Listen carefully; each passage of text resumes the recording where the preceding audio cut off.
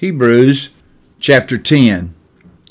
For the law, having a shadow of the good things to come, and not the very image of the things, can never with these same sacrifices, which they offer continually year by year, make those who approach perfect. For then would they not have ceased to be offered. For the worshippers, once purified, would have no more consciousness of sin. But in those sacrifices there is a reminder of sins every year. For it is not possible that the blood of bulls and goats could take away sins. Therefore, when he came into the world, he said, Sacrifice and offering you did not desire, but a body you have prepared for me. In burnt offerings and sacrifices for sin you had no pleasure. Then I said, Behold, I have come. In the volume of the book it is written of me, to do your will, O God. Previously saying, Sacrifice and offering, burnt offerings and offerings for sin, you did not desire, nor had pleasure in them, which are offered according to the law. Then he said, Behold, I have come to do your will, O God. He takes away the first, that he may establish the second. By that will we have been sanctified through the offering of the body of Jesus Christ once for all. And every priest stands ministering daily and offering repeatedly the same sacrifices, which can never take away sins. But this man, after he had offered one sacrifice for sins forever, sat down at the right hand of God. From that time, waiting till his enemies are made his footstool. For by one offering he has perfected forever those who are being sanctified. But the Holy Spirit also witnesses to us, for after he had said before, This is the covenant that I will make with them after those days, says the Lord. I will put my laws into their hearts and in their minds, and will write them. Then he adds, Their sins and their lawless deeds I will remember no more. Now where there is remission of these, there is no longer an offering for sin.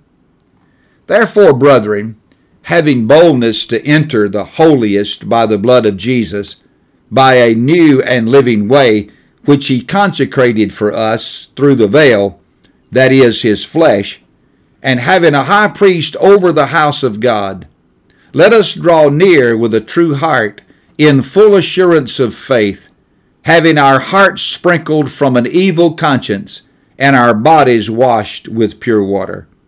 Let us hold fast the confession of our hope without wavering, for he who promised is faithful. And let us consider one another in order to stir up love and good works, not forsaking the assembling of ourselves together, as is the manner of some, but exhorting one another, and so much the more as you see the day approaching.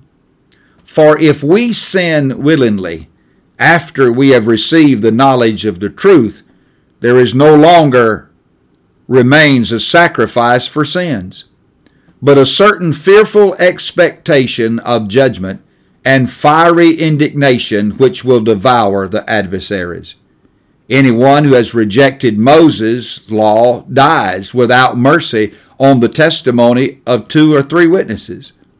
Of how much worse punishment do you suppose will be thought worthy who has trampled the Son of God underfoot, counted the blood of the covenant by which he was sanctified a common thing, and insulted the Spirit of grace?